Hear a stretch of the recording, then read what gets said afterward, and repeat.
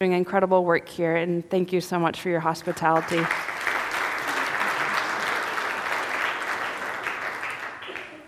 Well, shall we pray? Let us pray. Living Lord, we thank you that we can declare that our chains are gone and we've been set free. We thank you that we can declare that you are here, that you've gone before us. We thank you that we can declare to the world that our God still speaks. We can declare to the world that our God is alive and that our God is King. So Lord, as we gather together, your gathered assembly, this local church here, we pray that in these next few moments that our hearts would be open, and as Pastor Stretch prayed moments ago, that we would taste and see and know, that we would leave this place different, changed, after having encountered you. So different that we would be empowered to go into this world ready for mission and to join you in this work. We love you so much, Lord. It's in Jesus' name we pray. Amen. Well, over the last few days with the ENC community and the church family here, we have been walking through a section of Scripture known as the Sermon on the Mount. The Sermon on the Mount is an incredibly theologically rich section of Scripture that covers Matthew chapter 5, chapter 6, and chapter 7. Where in it, Jesus stands in the mountain and he declares what this kingdom community that he has come to establish looks like.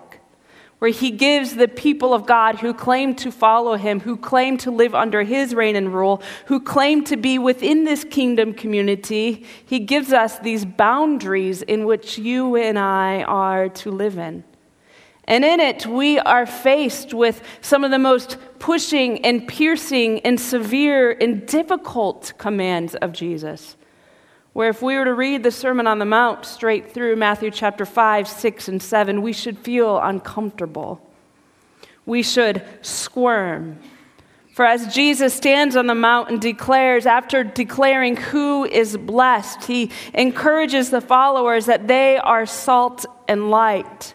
And then after claiming to be the fulfillment of all of Scripture, the fulfillment of the law, he then begins to push his followers by telling them that they should not only not murder, but they should not even be angry. And he continues to push them by saying that not only should you not commit adultery, but you should also not have a lustful eye towards your brother or sister. He says, not only should you not divorce, but you should not divorce at all, whether you have a certificate or not. He pushes us that we should not even make vows and to let our yeses be yes and our noes be noes. He encourages us that even when we experience persecution, we should pray for those who are persecuting us. We should turn the other cheek. And it's no longer enough, he says, for us to love our neighbor, but now we should also love our enemies. And he goes on to push these kingdom followers as he establishes these boundaries to have a single-minded focus on him. When a world declares that we should store up our treasures here on earth, he said, store up your treasures in heaven and have a single-minded focus on him and him alone. And as he continues to push the listeners and us today, he then closes his sermon with this bookend, where he declares to all of the listeners who have just heard these pushing, piercing, and difficult commands of Jesus, he says this then at the end of the Sermon on the Mount. Anyone who listens to my teaching and follows it is wise.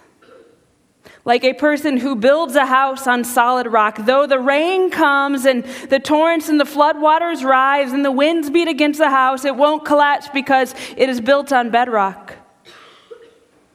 But anyone who hears my teaching and doesn't obey it is foolish, like a person who builds a house on sand.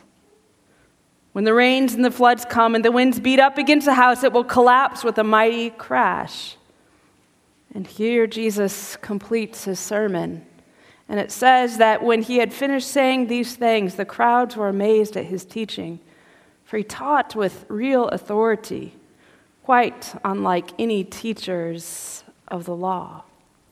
So not only does Jesus push the followers with these severe and difficult commands, it might even leave us wondering, Jesus, did you really mean that? Many listening probably wondered the same. And he closes it by saying, almost acknowledging that he knows how difficult it is, because he declares that this path and this way is narrow. And yet, he says, those who obey my teachings, those who actually do what I say, are wise. And so we are then faced not only with these pushing commands, but now we are faced with, will we follow or will we not? And yes, of course, if we were to expand our biblical theology, we would acknowledge that, of course, this is a life that is lived through the cross. This is a life that is lived in grace. This is a life that is empowered by the Holy Spirit. But it is still a life to be lived and to be done. For the suggestions of Jesus, as difficult as they aren't suggestions, but they are commands to be lived and to be followed. And so who then is this Jesus that gives the people of God these boundaries to live by? And I find it fitting today on Transfiguration Sunday to step back and answer this question. Several messages ago, we took a look at Jesus and we declared that he is not just any teacher, but he is the ultimate teacher, the ultimate authority. Therefore, the life to be lived for the Christ follower is to be lived exactly as he declares it. But it seems fitting on today, this Transfiguration Sunday, to acknowledge that he is also more than just an ultimate authority, even more than a teacher. But he is king. He is king.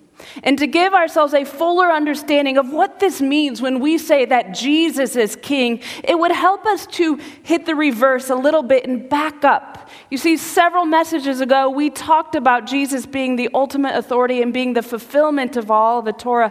And we did this by first taking a look at God's covenant with Abraham, where God declared that the people of God would be a blessing to the world. And then we looked at God's covenant with Moses, where he expanded this covenant and gave the people of God boundaries to live by. And when they lived within these boundaries, the world would be able to peer in on the people of Israel and see that they are a holy nation, a light to the world. And they would be able to peer in and not only see God's goodness, rescue, and grace, but they would be able to see what God looks like. But as soon as Moses comes down from the mountain, almost immediately after the people of God made this covenant with Yahweh, after they declared, yes, we will do everything that the Lord commands of us, they had quickly forgotten about God's rescue and grace. You see, I have this friend by the name of Janice who lives in the western suburbs of Chicago. And Janice has a bit of a lead foot. She's one of those people that is always in a hurry and is always late. So whenever she drives anywhere, she is driving as fast as she can to get from A to B. And Janice, one afternoon, she was driving in her van, her family van, on her way to a volleyball game to meet one of her daughters. And of course, Janice style, she was running late. And as she was on her way, she looked up in her rearview mirror to discover red and blue lights flashing behind her. She pulled over, and the officer asked her why she was in a hurry, and as she twirled her hair and apologized, the officer let her off the hook and showed her grace. Well, 2 hours later that day, she was then driving her husband's vehicle, a totally different vehicle. And she had quickly forgotten about the goodness and grace of this police officer. And sure enough, as she was on to the next event, she was running late, just as she always was. And she was hitting the pedal to the metal to look up in the rearview mirror and see the I forgot the colors of the lights. wanted to say yellow, but they're certainly not yellow, to see the red and the blue lights. And she looked in the mirror, and as she saw the officer making his way towards her, it was the same police officer. Do you think that he let her off the hook that time? She'd quickly forgotten about the goodness and the grace of that police officer. And you see, when we walk through the Old Testament and we see this God of mercy, this loving God who establishes this incredible covenant with his people, where he moves in an act of grace and mercy and declares that he will be their God and that they will be their people no matter what. And every time he moves in and even elevates their sinfulness for his purposes, they quickly, almost immediately forget about God moving in this act of grace. And this is the theme in many ways in the Old Testament and as God moves in towards the people. And in fact, the very people that God establishes this covenant with was to be a unique, a countercultural, a different community. So different that the world would take notice. So unique that the world would stop in their tracks and they would see the goodness and the love of Yahweh, and they would be able to see what God looks like. And yet, this community that was to be different suddenly wanted to be like everyone else. They looked around to the other nations that had a king, in fact, and they said, everyone else has a king. We want to be just like them. And Samuel, their leader at the time, took this incredibly personally, and he goes to God and he begins to lament and cry out, and God assures him that it's not Samuel that they are rejecting, but it is in fact Yahweh that they are rejecting. And he encourages Samuel to go and actually listen to them. And so Samuel goes back to the people of God, and even though they were supposed to be a unique, different, countercultural community, he says, you don't really want a king.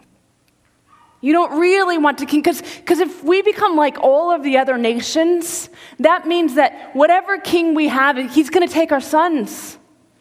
He's going to create weapons.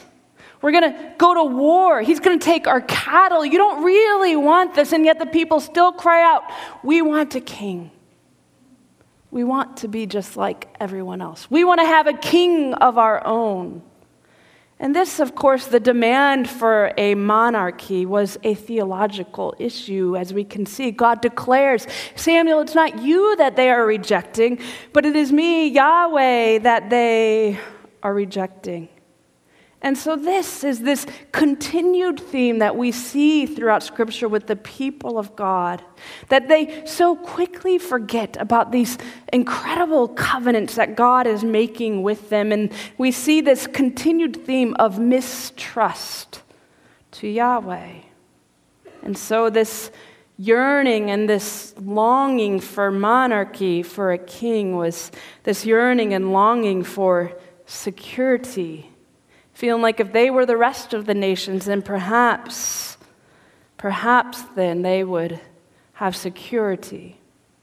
And yet, just like God moves in again and even takes their sinful desires, which was seen as a rejection of God, and he elevates it for his purposes.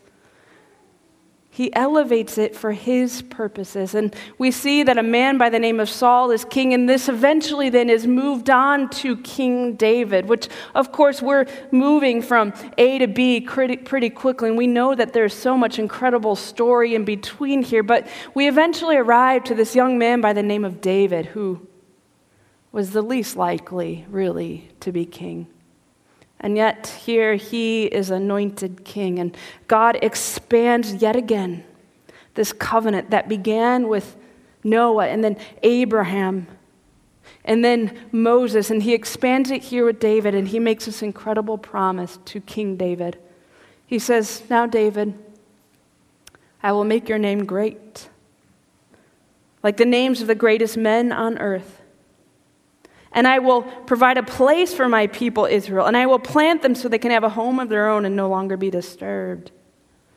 And then he says in verse 12, 2 Samuel 7:12, the Lord declares to you that the Lord himself will establish a house for you. When your days are over, you will rest with your ancestors. I will raise up your offspring to succeed you, your own flesh and blood, and I will establish his kingdom.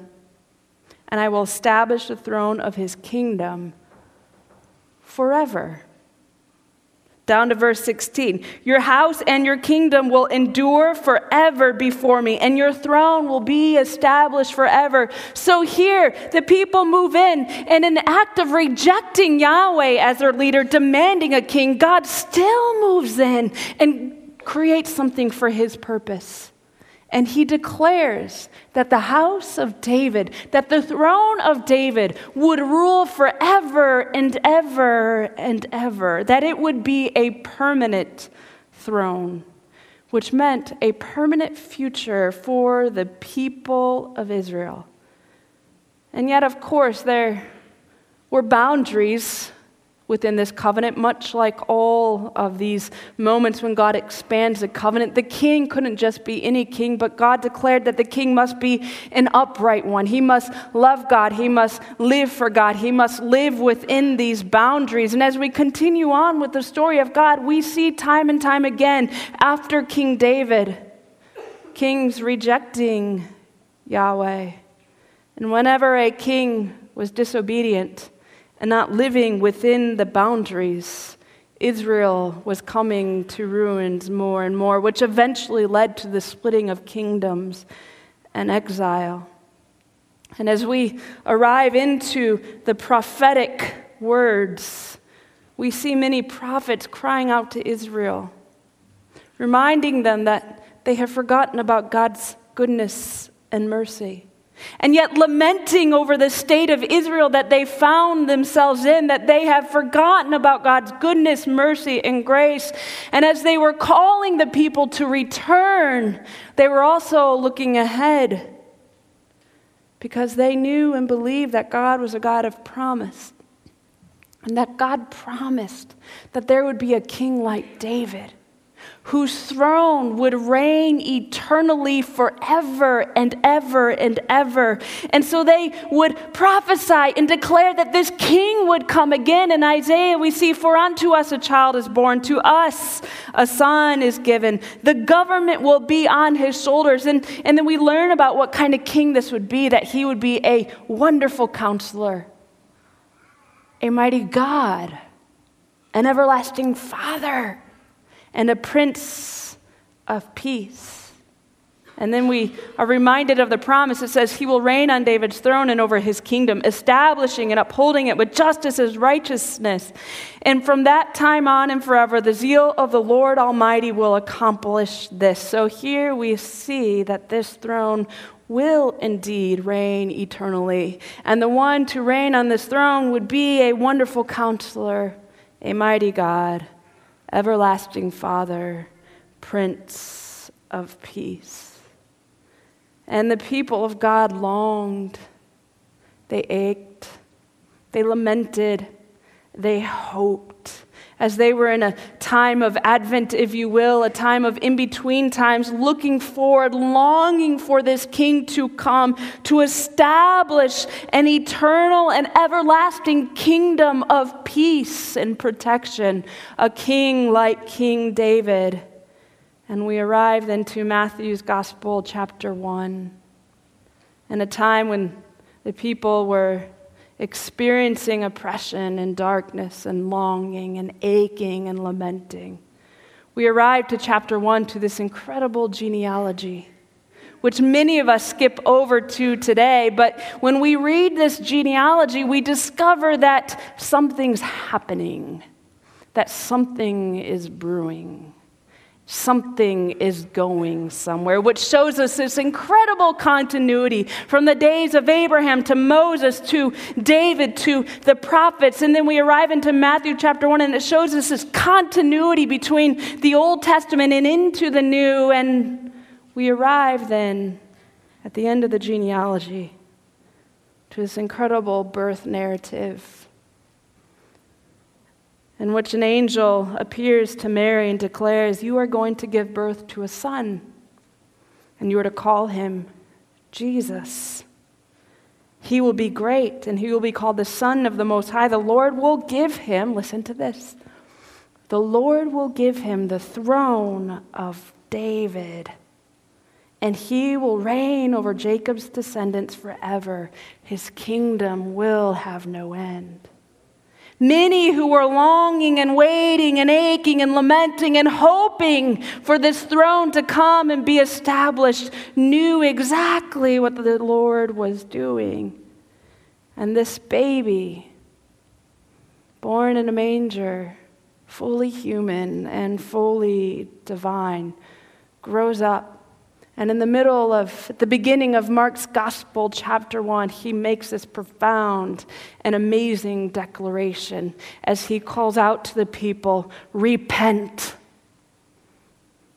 for the kingdom of God has come near." Repent in the good news. And then we see this Jesus, this King, begin to establish this kingdom that is bursting forth into the world. And he begins to teach us what the values are of this kingdom. And in the Sermon on the Mount, he gives us this incredible moral portrait of what it means to live in this kingdom in which he is the king that he is establishing. And we see, as we read through the Gospels, that he is unlike any king that has ever come before him. That this society that he has come to establish is not one of war, but of peace. Not one of coercion, but of love. It is not one that is power in the empire, manipulation, or violence, but we see in the Sermon on the Mount that he did not come to squash the other, but instead he comes to ennoble the other, to empower the other. He came to teach us to love the other, even the hard to love, and live victoriously. And then this king stoops down low and submits himself to death on a cross.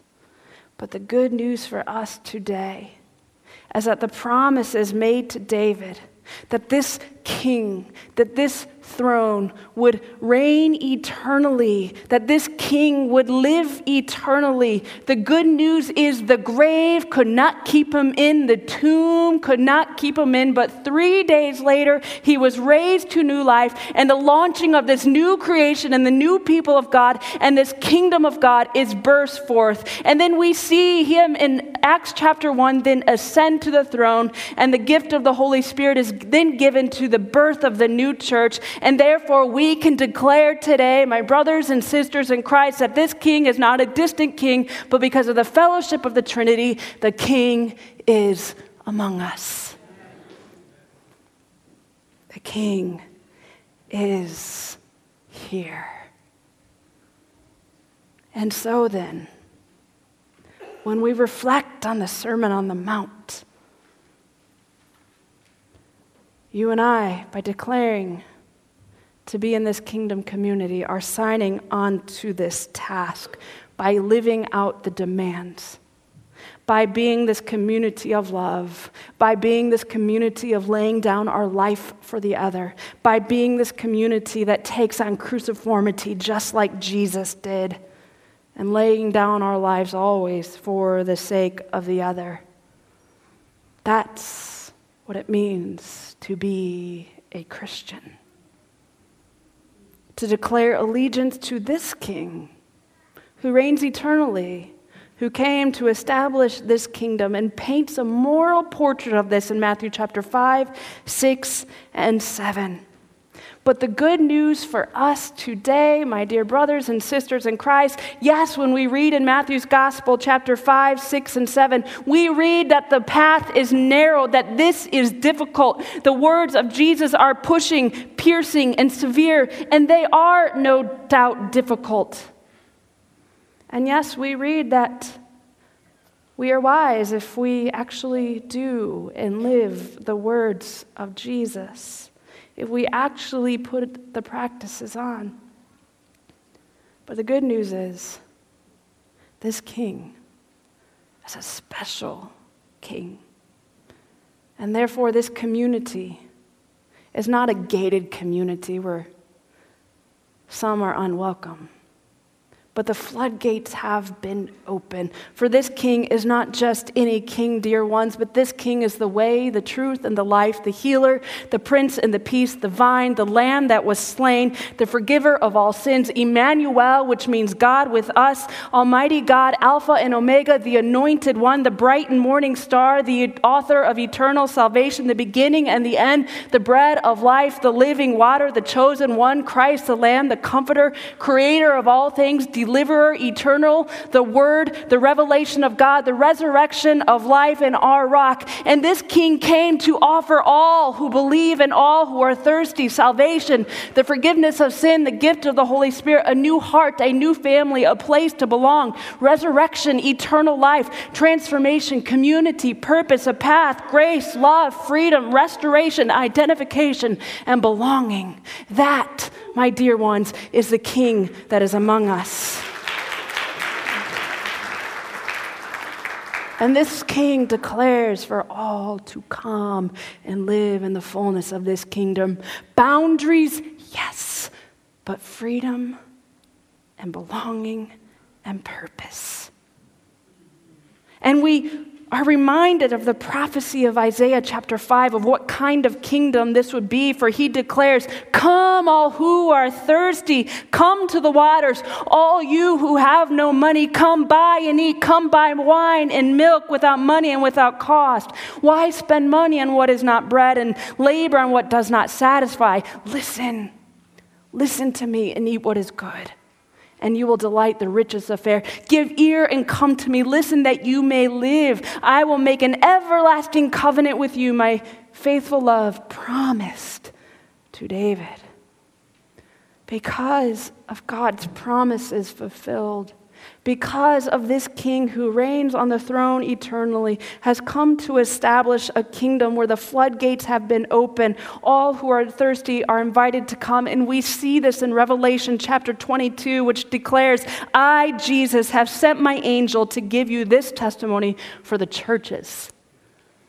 Hear what he has to say. "I am the root and the offspring of David, the bright and morning star. The Spirit and the bride say, 'Come.' And let the one who hears say, 'Come.' And let the one who is thirsty come. And let the one who wishes to take the free gift of water of life come." That is our King. The invitation, dear ones, is here to come. Are you then thirsty? Are you thirsty?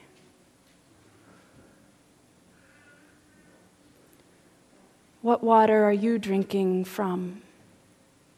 Because there are plenty of wells within this world, but there is one well that we drink from and have this life, this belonging, this transformation, this holiness, and a place to belong.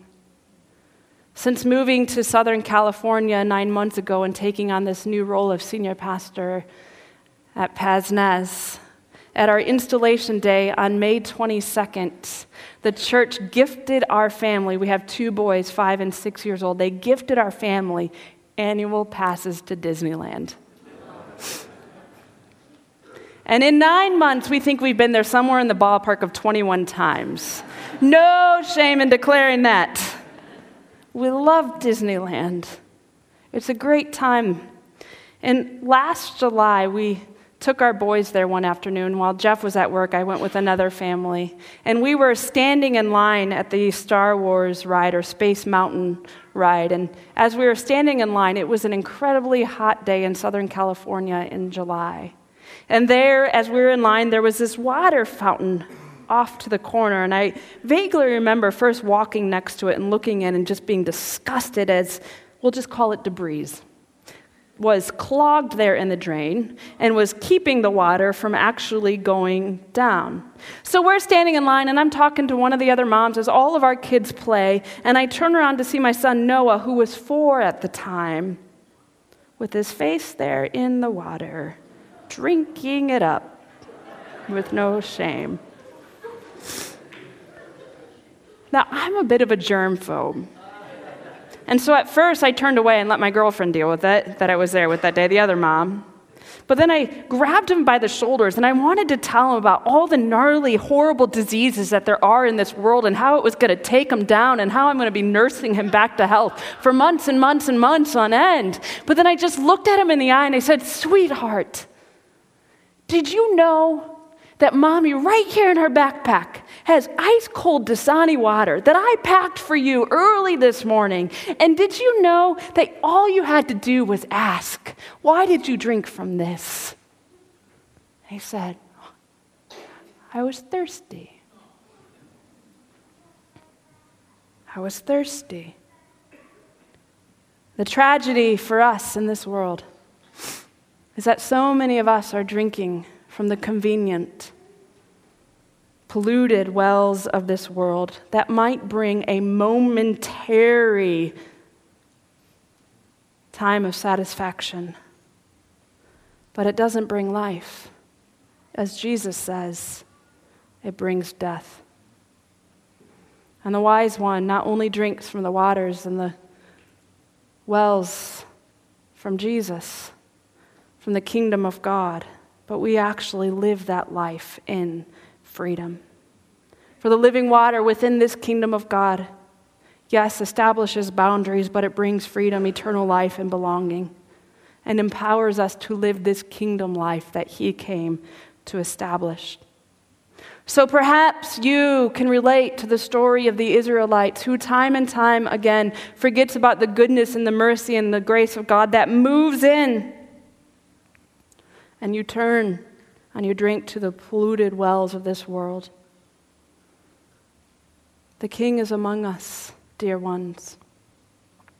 The King is among us and invites all who are thirsty to come and drink from the river of life. Will you come? Let us pray.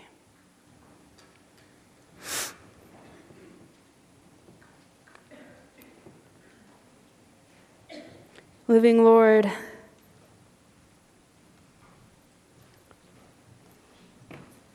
oh, your kingdom is so good.